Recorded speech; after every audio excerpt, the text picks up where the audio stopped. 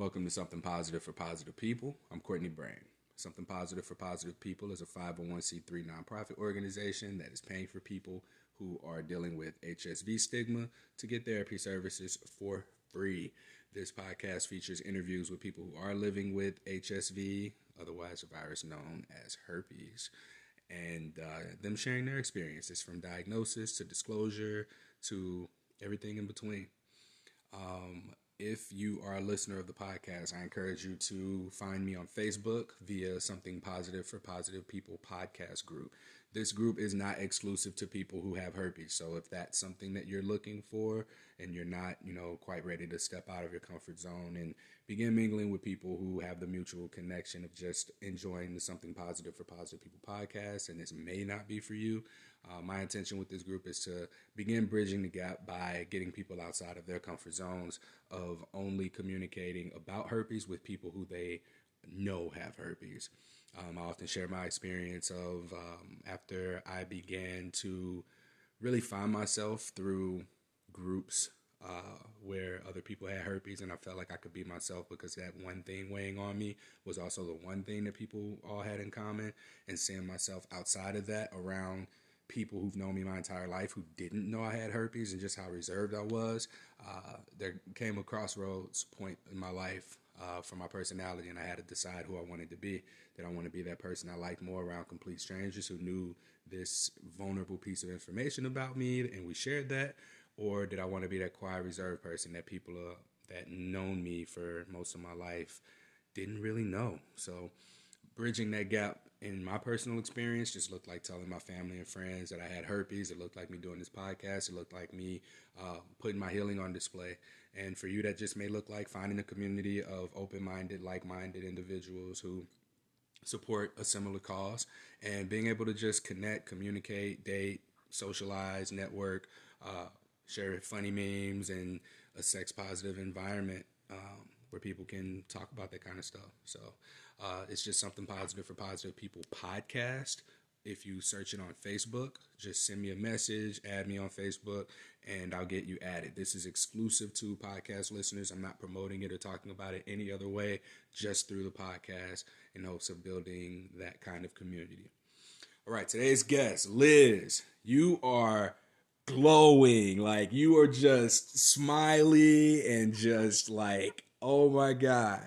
How you feeling? I feel good, and I just wanted to say I'm so grateful that you're doing this because it's very helpful to know that you're actively trying to help with whatever's going on with the stigma, and it just feels empowering, and it gives me hope to see that all the work that you do. Thank So you. I just wanted to say thank you. I appreciate that. It means a lot. I've been struggling lately with accepting compliments and when people say thank you and things like that. I don't know what it is. I think that for a long time in my life, I've not really gotten that kind of praise, so it's really uncomfortable. One of my visceral reactions is to downplay it and be like, oh no, thank all the guests. The guests are amazing. Like I've done that historically, but putting myself through therapy has probably been one of the most helpful things for me, even with that, and recognizing a lot of the patterns that I've had, and this being one of them. So it's not as hard for me to just accept the compliment now and say thank you and give credit to all the guests and the listeners when it's due after I accept the compliment that was given to me. So I appreciate Yeah, that. yeah, I definitely can relate to that. It's been hard for me sometimes to accept compliments in general about anything, but I have seen a therapist too, and worked on self-care, self-love, and that's the only thing that I have to keep reminding myself of. It's a daily work Oh yeah. uh, to be able, yeah, because we have a constant voice in our head talking to us, and it can either be a good voice or a bad voice. So we Mm, just have to manage that. yeah.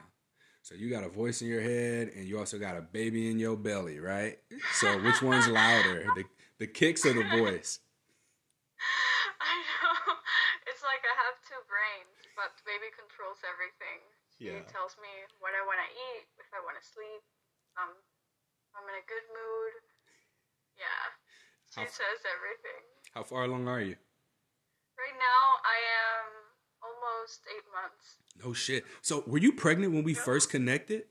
Yeah. Okay. I wasn't sure. I had just found out I was pregnant when I first listened to your podcast and contacted you. Yeah. Okay. And how's that been so far? Have you had any complications at all in relation to HSV? Oh, so I had a huge worry about HSV, but everybody in the healthcare system seemed to be okay. Like, everybody just seemed to be like, oh, yeah, you have HSV. All you have to do is just be on valacyclovir on your 36 week, and then you're going to be fine. You can give natural birth. And I'm like, oh, I thought I was going to have a C-section. But then I come to find out that in reality, unless you contract the virus, is that a term that we could use? Mm-hmm. Unless you contract the virus when you are, like, if a woman wants to get pregnant and they get pregnant and then they contract the virus throughout their pregnancy, then it's more likely to cause complications. But if the woman had the virus beforehand, like a few months or years before that, then the body has already created the antibodies. Antibodies. Yeah. Yeah. Were you? So I was worried, but how long have you been positive? Since August 2019. September, October, November. Wait a minute. So, wait. I'm doing math in my head and I'm not doing very well. So 13 months. Okay. What's the story? And then I'll ask questions. Okay. All right. So, okay. I guess it all started when I was dating someone. So I was dating someone for 5 years. And this person and I broke up.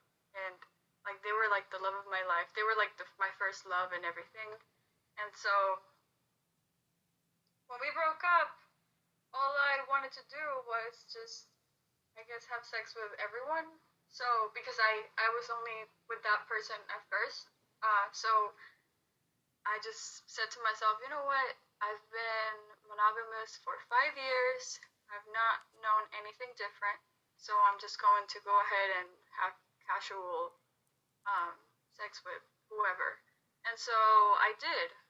And then I don't know if I was just floating in a cloud of not understanding the world, but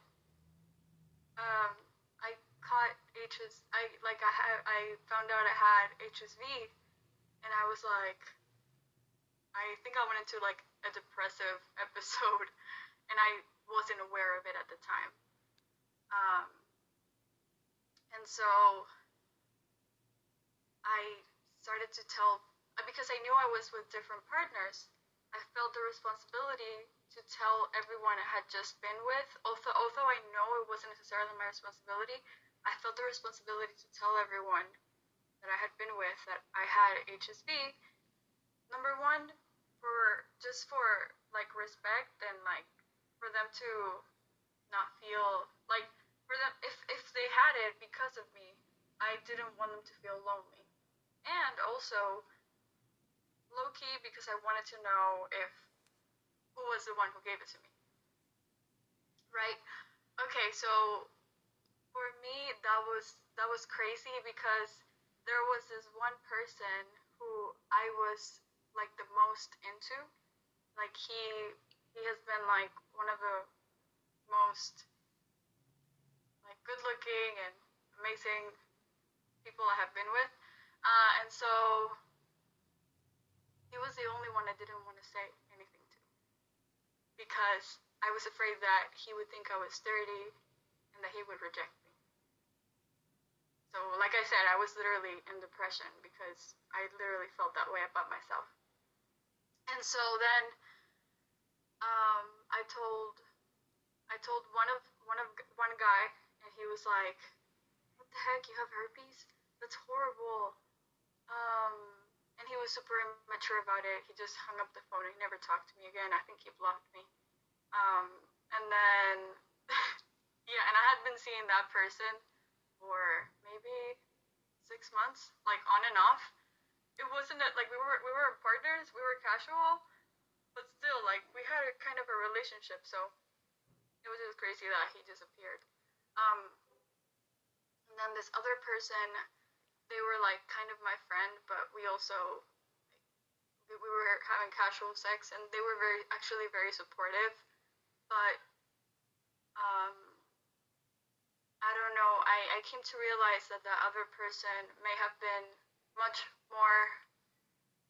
I think the reason why they were so nice about it was not only because they were reasonable, but because I think they were like kind of really into me, and they just didn't want to lose me because of anything, right?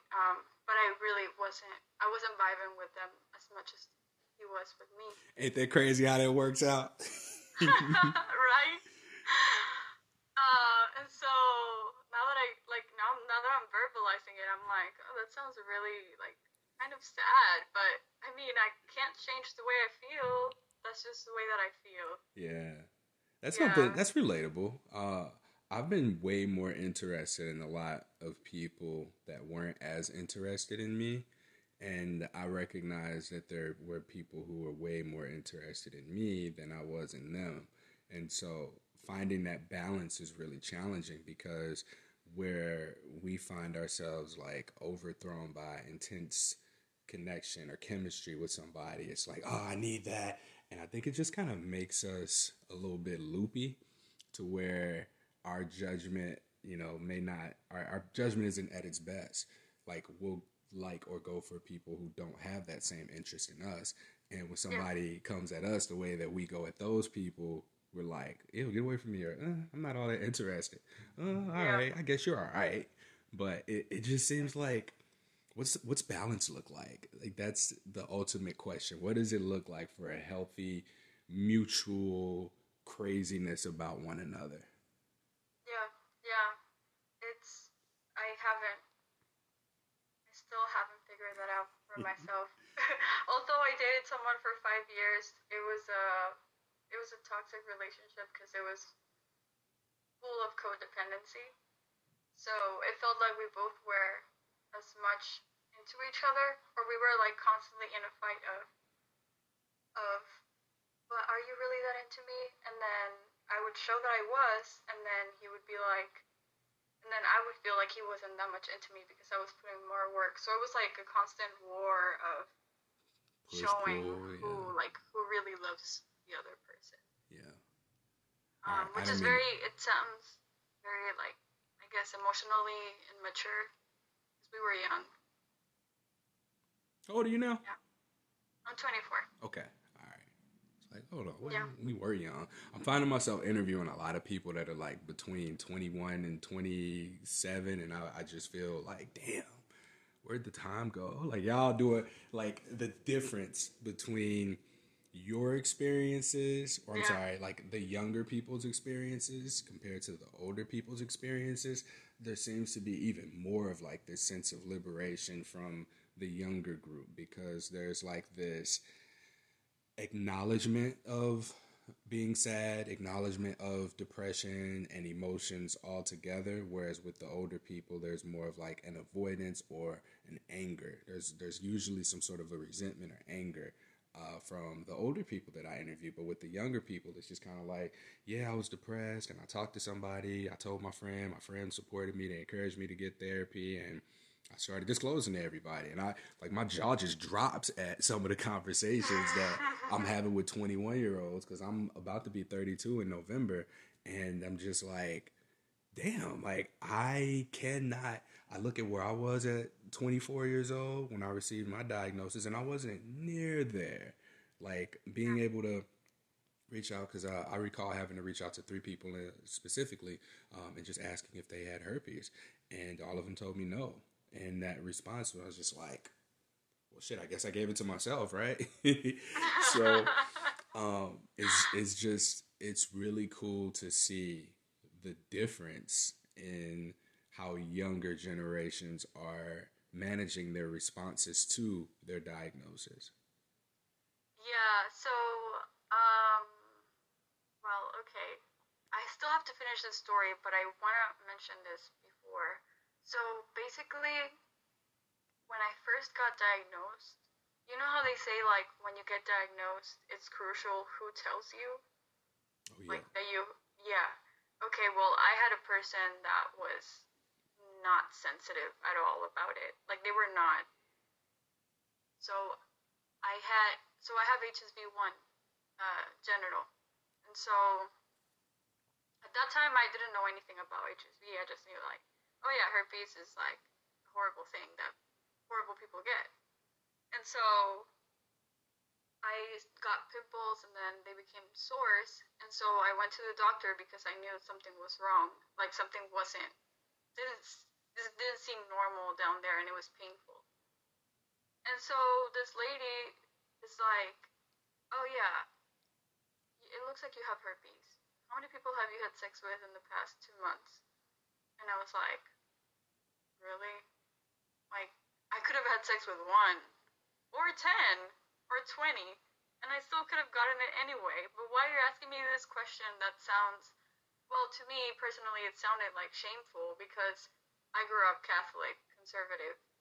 I'm not anymore, but it was just like, did she really have to say it like that? And so it was just really hurtful. And then I started to like, I went into this deep sadness.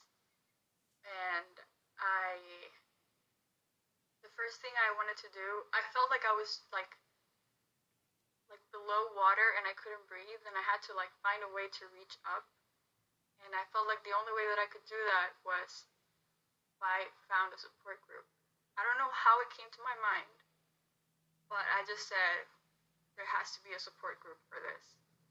There has to be a support group at my university, at on Facebook, in Houston. That was so hard to find.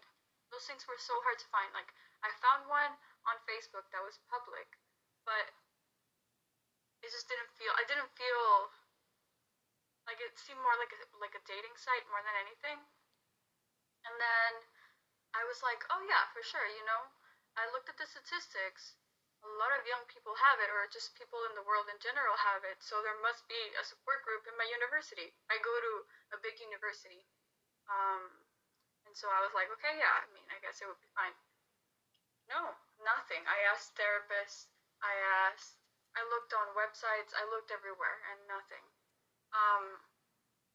And then I started to think that I wanted to open a support group myself because I thought the way that I felt, I didn't want anybody to feel that way, and I wanted them to feel supported. But again, I was going through depression. I was going through untreated depression. So I just couldn't do it I just couldn't do it because I didn't have the emotional strength at the time. Yeah. So all those things happened in less than 3 months, and it was devastating. But then I think from a Facebook group, I ended up finding other support groups on Facebook that were private that I couldn't see because they are private, closed groups, which is kind of good, but not at the same time because how was I supposed to find that? Right? That's because no one who is really where you were in your initial state of diagnosis, I don't think that people want others to know that they're associated with anything in regards to herpes. So the groups that you are able to find, you may not want to be a part of because anyone can find them, right? So we have this assumption in Yeah. our head initially that anyone can search that group. What if someone looks in there and sees my name? If someone knows me? But the thing we got to understand is for people to seek out and find those groups, it's because they need it. It's not Yeah. because they're, oh man, I'm seeing this girl, I like her, I'm going to have sex with her. Let me see if she's in one of these herpes support groups, right? Yeah. Otherwise, there's so many other things that people would need to do that for, like mental Yeah. health, other STIs, HIV, HSV, HPV, or if they're being talked about on whatever any of those blogs where they shit on the a shitty ex, right? So Yeah. the secret groups you can only be invited to. No one can search for them on Facebook. You have to be invited. That's the only way you'll know about it. The private ones usually have some sort of a name that isn't HSV specific. Yeah. Like if you search No. herpes, you won't find it. But No. if you know what to look for, you'll be able to find it. And so like that's what I did with like my group, with the Something Positive for Positive People group. Like it's not, again, you know, I mentioned it at the beginning of the podcast, but it's not going to be, it's not exclusive to herpes, and it's private. You can search it, but I'm approving everybody who comes in. So if you listen to the podcast, you're here to add, invite yourself, like reach out to me. I'll get you in there. And this isn't for people who just want to come in here and only date people with herpes. Like that's not what this is for. This is for people who want to heal, want to just be themselves around people that it's safe to be themselves in front of. So for where you were, I'm curious, since we're on the topic now, like how would you have responded to finding a group like the one that I'm mentioning? Like, yes, you can ask for advice, seek support, vent, and all those kinds of things. But at the same time, like the main nature of this group is to essentially make friends through a common interest or through the commonality of supporting the podcast. So I have okay. The first answer to your question is that would have been amazing if it had been at the university, because it would be like people from my university, which I'm sure there are people. Um, and that would have been awesome because like we go to the same school, we may be in a similar program, and we have similar interests because we're going to school together. So that would have been awesome. But that wasn't the case. Instead, I did find a support group in Houston.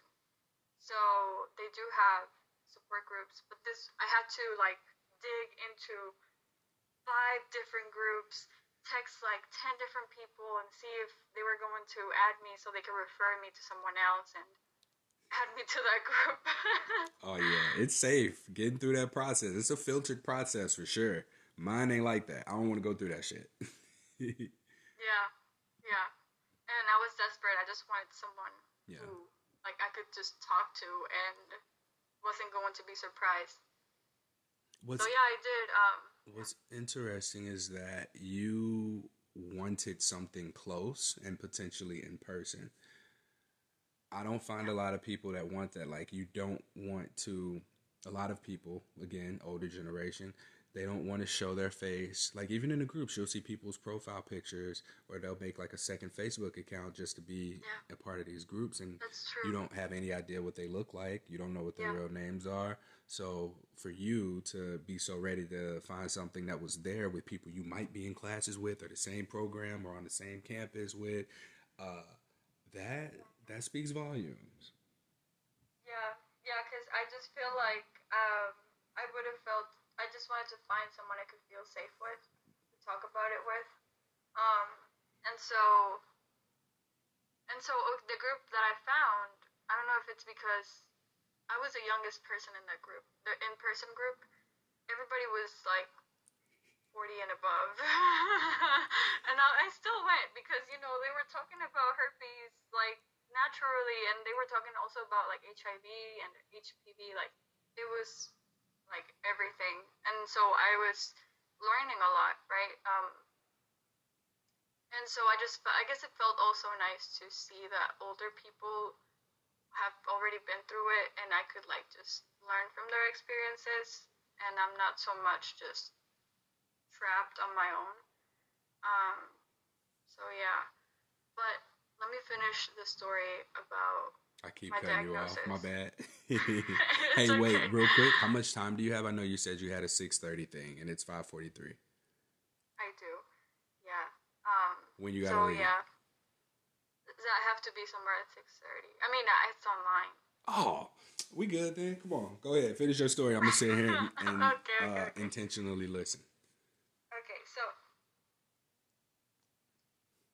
Okay, so you know how I was telling you that I was looking for. I was telling everybody what that I had been with that I had it because I wanted to disclose to them. But at the same time, I also wanted to know if they had given it to me. And so this, the last person that I didn't tell was somebody that I was the most attracted to. And so this person, um, like, went out of town for a while, and then they came back and hit me up. And I had, like, in the period of time that they left and came back, a few weeks passed by, I got diagnosed, I basically became depressed, and then this person came back. And so I was already in the mindset of, you know, you can't tell him because he's gonna know and he's not gonna like you anymore. But at the same time, you can't see him because you don't want to give it to him if he doesn't have it. So that would be really horrible. Well, this person kept insisting to see me, and I was like, well, maybe if they try one more time, I'll disclose. Let's see. And so they did. They tried once again, and I looked up on the support groups how to disclose to someone. I practiced in the mirror, and I disclosed to them on FaceTime. Well, it turns out this person had it too.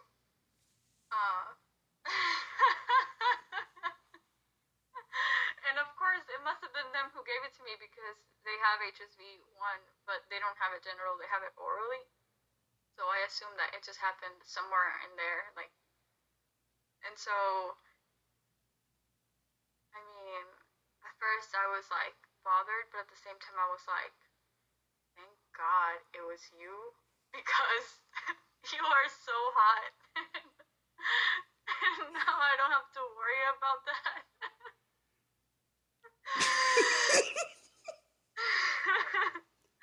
I don't know how terrible that sounds, but that was literally what I was thinking. It sounds real, not terrible. I'm trying not to laugh. Go ahead. Yeah. And so basically this person and I just kept hanging out and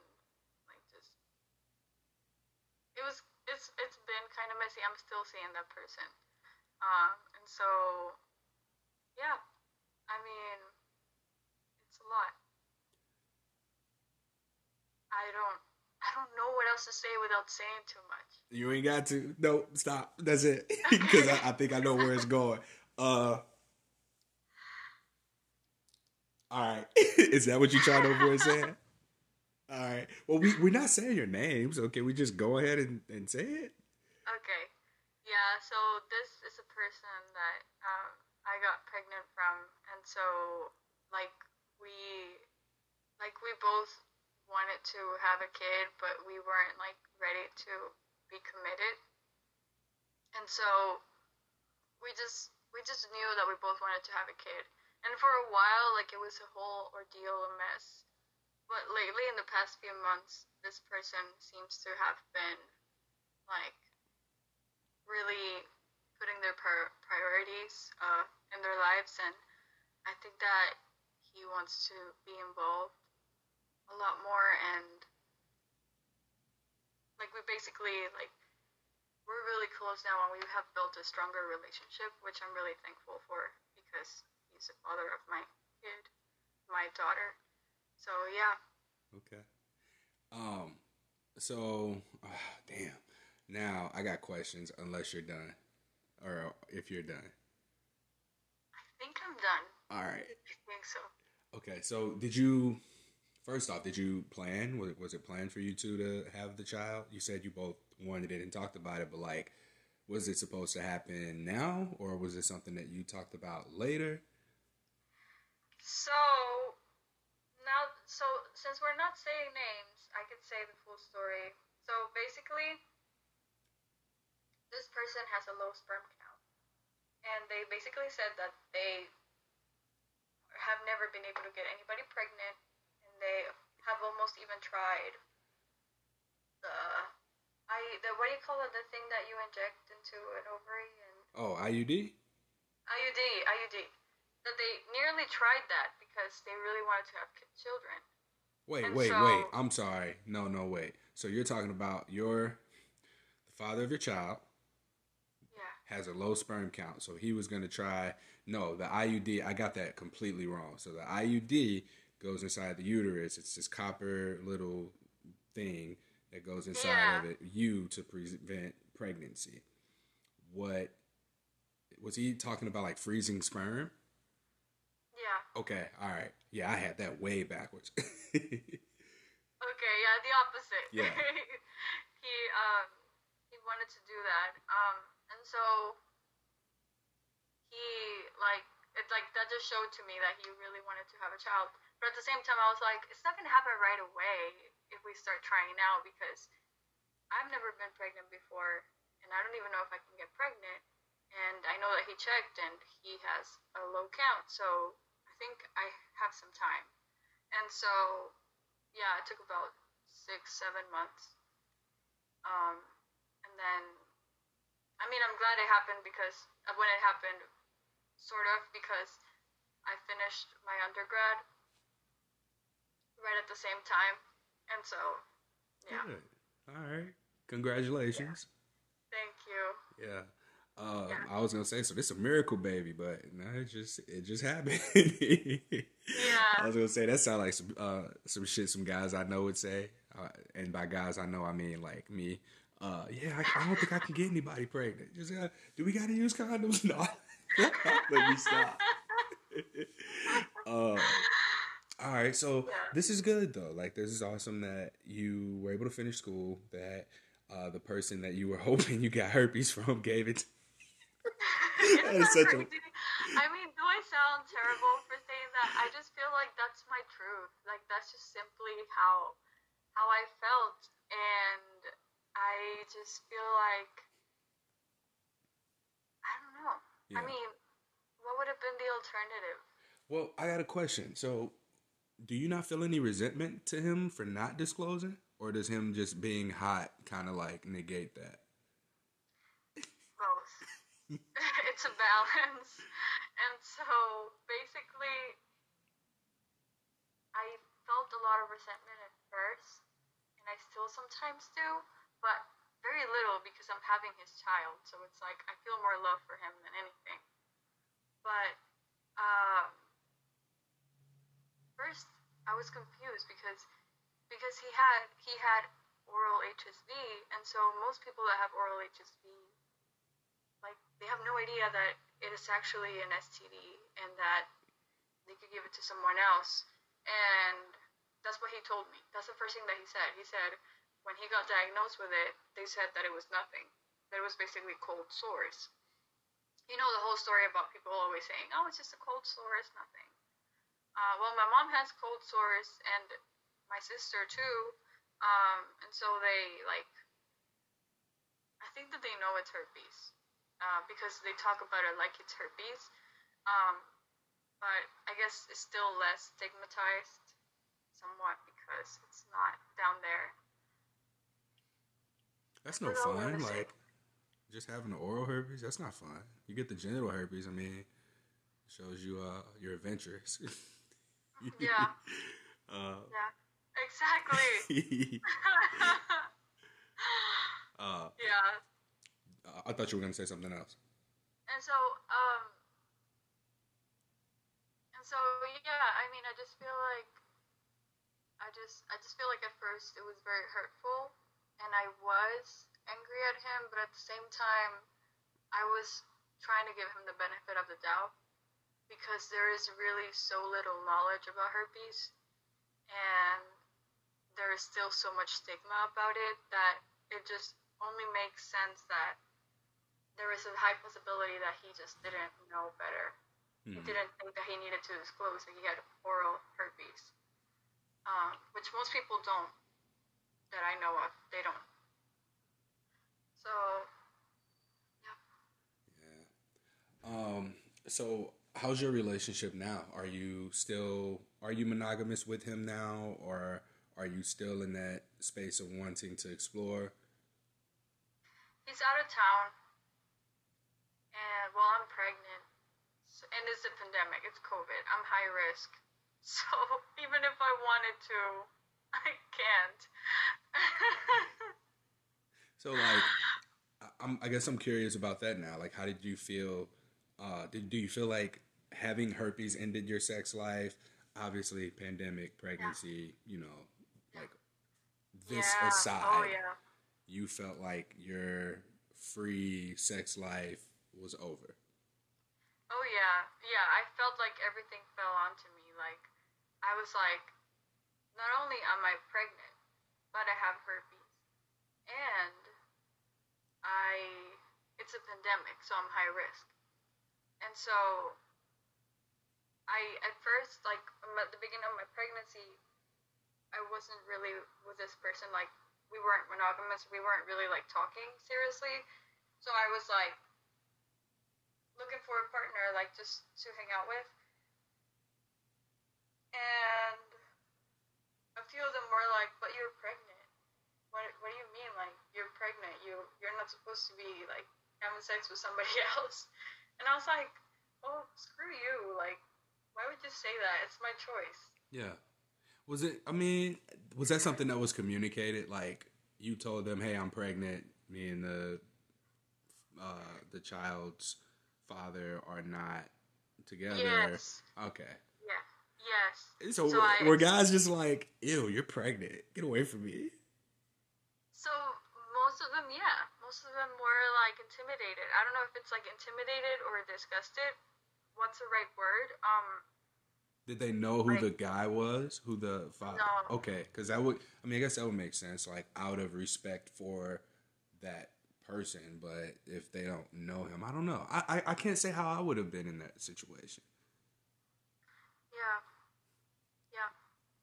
I don't know if it's the way that I approached it, and also it was through text message because it wasn't possible to do it face to face because like the pandemic doesn't let us do that.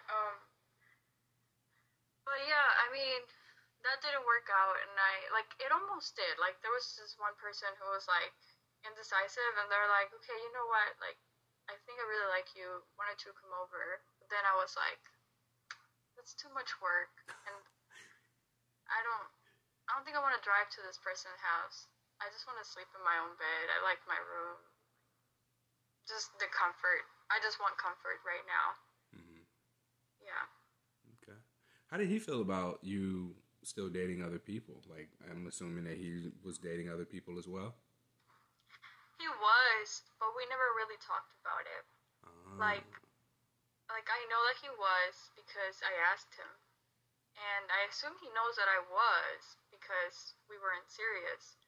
But usually he just doesn't like he doesn't like the topic of it, so we kind of like avoid it, which yeah. is not necessarily a good thing. Hmm. Um,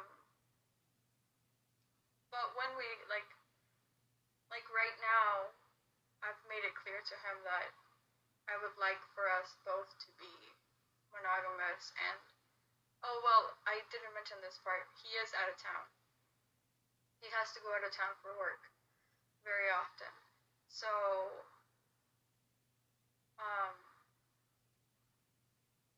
so yeah, I mean, we just have to verbalize that, and so it's pretty complicated because it's also kind of like a long distance relationship. Hmm. Well, I guess like at this point, because I, if I was him, I would just assume you're not having sex because you're pregnant, so you wouldn't want to have sex. I know that that's kind of what I would have been thinking at. I'm assuming he's around your age, like that's what I would have been thinking. But like Yeah, now, I'm just like, well, from what I know, some people can be, I don't want to have sex, I don't feel attractive. Other people can be, I want to, like, I'm ready to go all the time. So, like, I know that yeah. there's this whole spectrum of that and whatever in between. Um, but where was I going with that? I was going somewhere with it and I lost it. But was there anything else that you wanted to add or say or ask or mention or comment? Um, about that, I feel like that was like my main thing. notes down like 6 months ago when we first talked. I don't know if you remember, but I wrote down some notes that I wanted to tell you. So I don't know if I forgot those. I feel so bad because like we kept having to put it off, and now like Yeah, what we was it? were we were busy, and you got really busy, It and was then the pandemic happened. the construction. Yeah, there was construction from, and I never got to sleep in because the construction would begin at like 6 a.m. and it wouldn't stop until it got dark outside. So it was never a good time for me to record with somebody. I was Yeah, able to record like solo episodes really, really early in the morning or really, really late at night. And that's just what I had to do. I had a bunch of episodes that were lined up from when the pandemic first started, but they were putting up this whole apartment building next door, and they're still not done. Like now they're doing stuff on the inside, so there's lots of just hammering that I hear, like trucks backing up and pulling off. It's annoying. So you'll hear a little bit of that at the beginning of this podcast, but um, okay. outside of that, like it's nice that we were finally able to sit down and do this, especially after now you've had a little more experience, you're a little more Yeah, pregnant, and yeah. I feel like perhaps I don't know. I don't know if your demeanor is different at all, since we didn't have a conversation like this in this much detail. But yeah, you seem peaceful. You seem at peace about it. Yeah, so I don't know if this is important at all, but it's a big part for me. I do have depression, and I have been getting it treated um, with a therapist and a psychiatrist, and that has helped me a lot. And I think that is one of the things that surfaced with the pandemic, that I've had high functioning depression for a long time. Um, I don't know if you ever heard of high functioning depression. I've heard of it. Yeah. Yeah, but I didn't want to admit it. I just wanted to say it was anxiety. And so until the pandemic happened, and I was basically stuck at home, I had to like seek for help, um, and actually deal with it, which has been, I guess it has helped me to be kinder to myself because I don't have to hide that anymore. Like I don't have to be ashamed of like the mental health stigma around depression. So um, I wrote down a whole story, Did you cover it and all? I covered it all. Good. Yes. Oh well, this one part.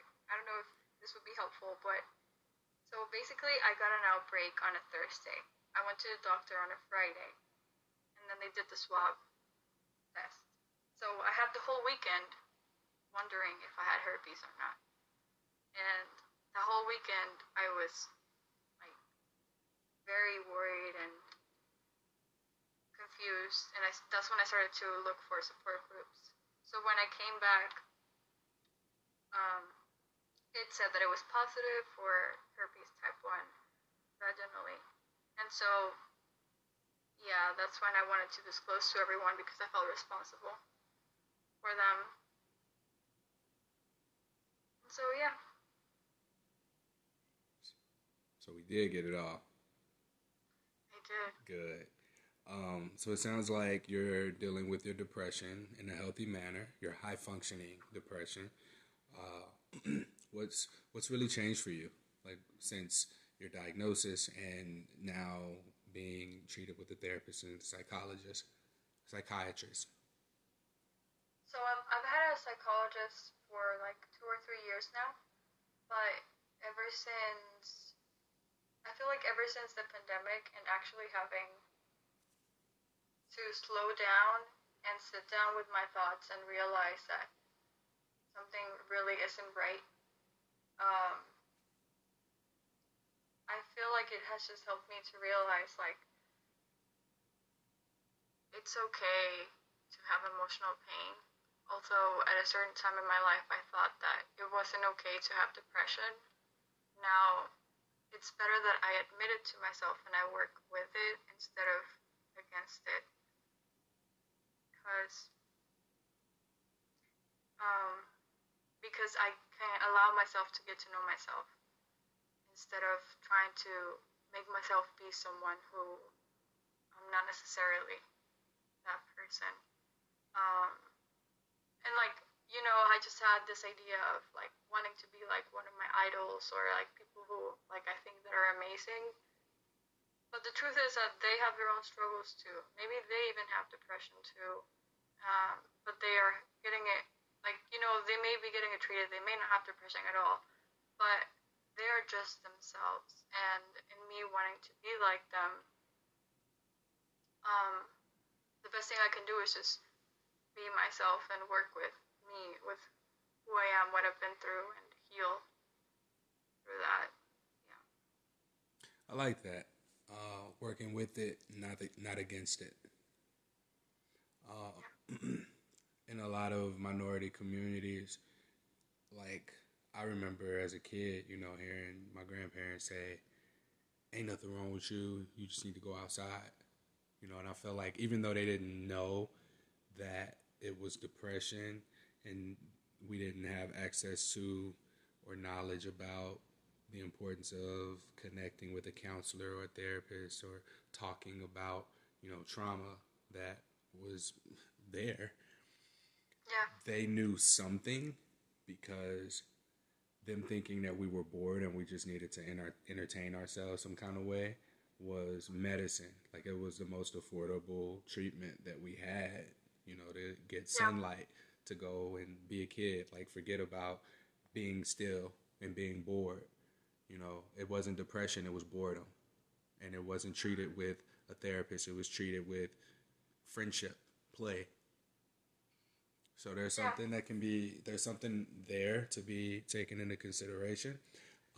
Of course, in adulthood, when we recognize it as we're more, I don't know about you, but like, I am one of the earliest first people in my family to have gone to and finished college. And, coming out of that, I have a lot more understanding and education and information about some of the, traumatizing things that I've seen, some not normal stuff that I've always just thought to be normal. So coming out of that, I can go back and look at it and be like, oh, this is what they were doing. They didn't know, and exactly treat it accordingly. Yeah, exactly. Sorry, there's a dog barking outside. It's okay. That's true. That's another thing. Bless you. So I just feel like it's given me also compassion for my parents and anybody who didn't have access to mental health before because they had no idea how to deal with it. They just had to like push forward and keep going because if you say no, you can't give up. You just have to keep going.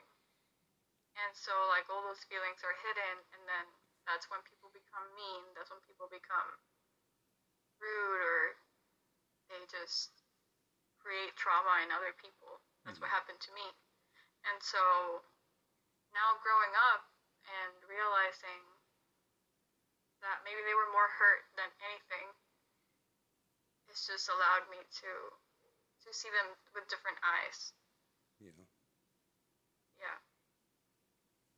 Well, I thank you for being patient with me and finally having this interview with me. I'm so happy that we were able to do this. I get to see your smiling, glowing face and congratulate you once again on your pregnancy, and congratulations on your progress. Congratulations on finishing school and for going after the things that you want. Thank you.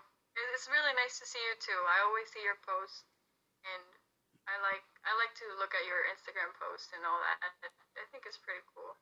Thank you. Everything that you do. I appreciate that. Well, I'll let you go, and then I'll close out this episode. So I'll check in with you once I get done here. I'll let you listen to the episode, and you can tell me yay or nay, and I can get this posted. Okay. Thank you. I hope you feel better. I will. Did you have something warm to drink? I got this cold water. So I'm like past that point now. the worst of it's Okay. over. Like the first 5 days, 6 days were intense body aches, and I was cold.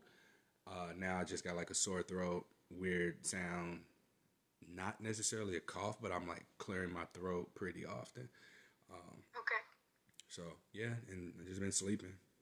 Yeah. It's good. Yeah. All right. Well, I'll talk to you again soon. Yeah. We'll be in touch. All right, I Liz. hope you feel better. Thank you. Thank you, Courtney. Have a good one. You too. Bye. All right. So as you can hear, my voice sounds weird because yesterday, what's today, the 23rd or 24th? Today has to be Thursday. Today is the 24th of September.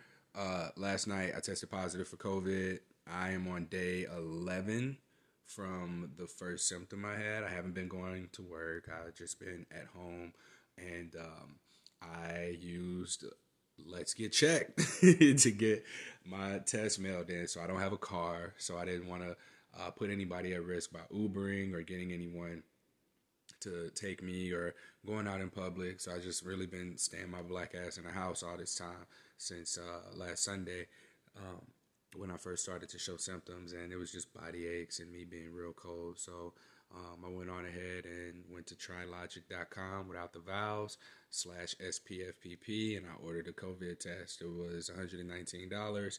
I ordered it on, I think I might have ordered it on a Tuesday night. So I didn't do rush shipping. It came to me on the following Monday morning, or no, Monday evening. It was on Monday evening. I took the test on Tuesday morning, and then I sent it off, and I got my results back on Wednesday evening, positive for COVID-19. I'm okay. This is something I'll talk about on an episode. I'm going to have our guest from the COVID-19 and herpes podcast episode. She's going to come back. I interviewed her while she had it, and I wanted to do a follow-up with her to talk about how returning back to work was and any sort of stigmatization or parallels between having that virus and this virus. So look out for that soon. But stay home if you're sick. I've just been going to work. Everyone, the two people that I would have been in contact with between the contact period and testing or having my first symptoms, I notified them. Let's Get Checked called me. One of the nurses called me the following morning, first thing. Let me know I was positive and asked if I had any questions, which I had a lot. My questions were answered, and I learned that different states are doing different things. So from the time of your first symptom, some people are saying go to work at 10 days after that. Some are saying 14 days. Some are saying 10 days after your test, 14 days after your test. So to be safe, I'm going to get tested again. So like I said, right now it's day 11 at the point of this recording. And so when I tested positive, and so I'm going to wait until probably a week from now before I get another test done and see if I'm negative. So if I'm negative, I'll be back to work and back to normal, I guess. So I'm okay. I appreciate everyone who's checked in with me and asked how I was, and everyone who hooked me up with like deliveries and stuff. So by the time this goes up, I'll be long past it. But I will say like the hardest part of this whole process for me was being in denial that it was COVID because of my symptoms, and they weren't like what I expected, which was trouble breathing more than anything. So I'm grateful that I didn't have to go to the doctor. A month ago, my great uncle passed away from COVID. He had a lot of other health conditions, and just seeing how it impacted their family, I don't know how I would have really handled it differently if I knew that I had it while I was in the midst of the worst part of the process, like the worst part of the symptoms. I think I would have been a lot more scared. So my ignorance, my obliviousness, denial really helped me get through the hardest part of this, which was the worst of it, which were the body aches. So I'm grateful that I made it. I'm grateful to still be here. I've been using this time to really self-reflect and make adjustments to the things that I can make adjustments to. Like, I've made some changes to the H on My Chest Instagram page. My Twitter page is now personal. It's still H on My Chest if you want to connect or get in contact with me, but you won't see something positive for positive people contact or content on the Twitter page unless it's posted through Tumblr. So, yeah, y'all, I made it. At this point, I made it. So, continue to wear masks, and even since the funeral, I honestly wasn't taking this nearly as seriously as I should have before I found out about my uncle's passing. And after that was when I began to be more serious about it. I just limited my trips to the grocery store. I limited my exposure to people. Obviously, I have to go to work, and I have to get groceries and things like that. But outside of that, that was my only contact with people. So just to me really just seemed like an almost inevitable thing. So do what you can to take care of yourselves and take care of your family. I'll be in isolation at least until October 1st for sure, just to be safe. So I'll be continuing to pump out these podcasts because I ain't doing shit else. I'm going to go through my yoga teacher training, and I'm going really in depth with the yamas and niyamas right now, and I'm going to work through the other 8 limbs of yoga. So I'm going to be a bomb-ass teacher by the time that November rolls around and I'm certified. So hopefully I'll take my classes. Again, I can't stress this enough. The Something Positive for Positive People podcast support. It's not a support group. The Something Positive for Positive People podcast group. It's private, and it's for people who listen to the podcast. It's not exclusive to people with herpes. I want to bring in people. I want people to feel that same sense of community that I want to, that I have on Instagram. It's not just people with herpes. It's also sex educators. It's people who are sex positive. I want memes to be shared, community to be built, networking to happen, friendships to be made, people to date, people to hook up and have casual sex if that's what they want to do, people to find long-lasting relationships and get married and be monogamous if that's what they want to do. But this is a matter of creating the community that I feel is what we need to expand on right now. So just message me on Facebook, tell me you want to be in the group, or you can search the group and join it. This is the only way that I'm promoting it, is through the podcast. So if people are in there, it's because they at least at one point listen to the podcast. All right. To support us, please visit www.spfpp.org. You can there's 3 options as far as making donations go on the homepage. You can donate via Venmo, via PayPal, or you can become a Patreon subscriber. You do not get anything for being a Patreon subscriber. I don't believe in making exclusive content around this. So if you're supporting via Patreon, it's just because you like me. Everything else that I'm doing, you can get on the Instagram page at H on My Chest, or in the Facebook group where I plan to be more active there and engage with the people who listen to the podcast. I guess that's it, y'all. Till next time, stay sex positive.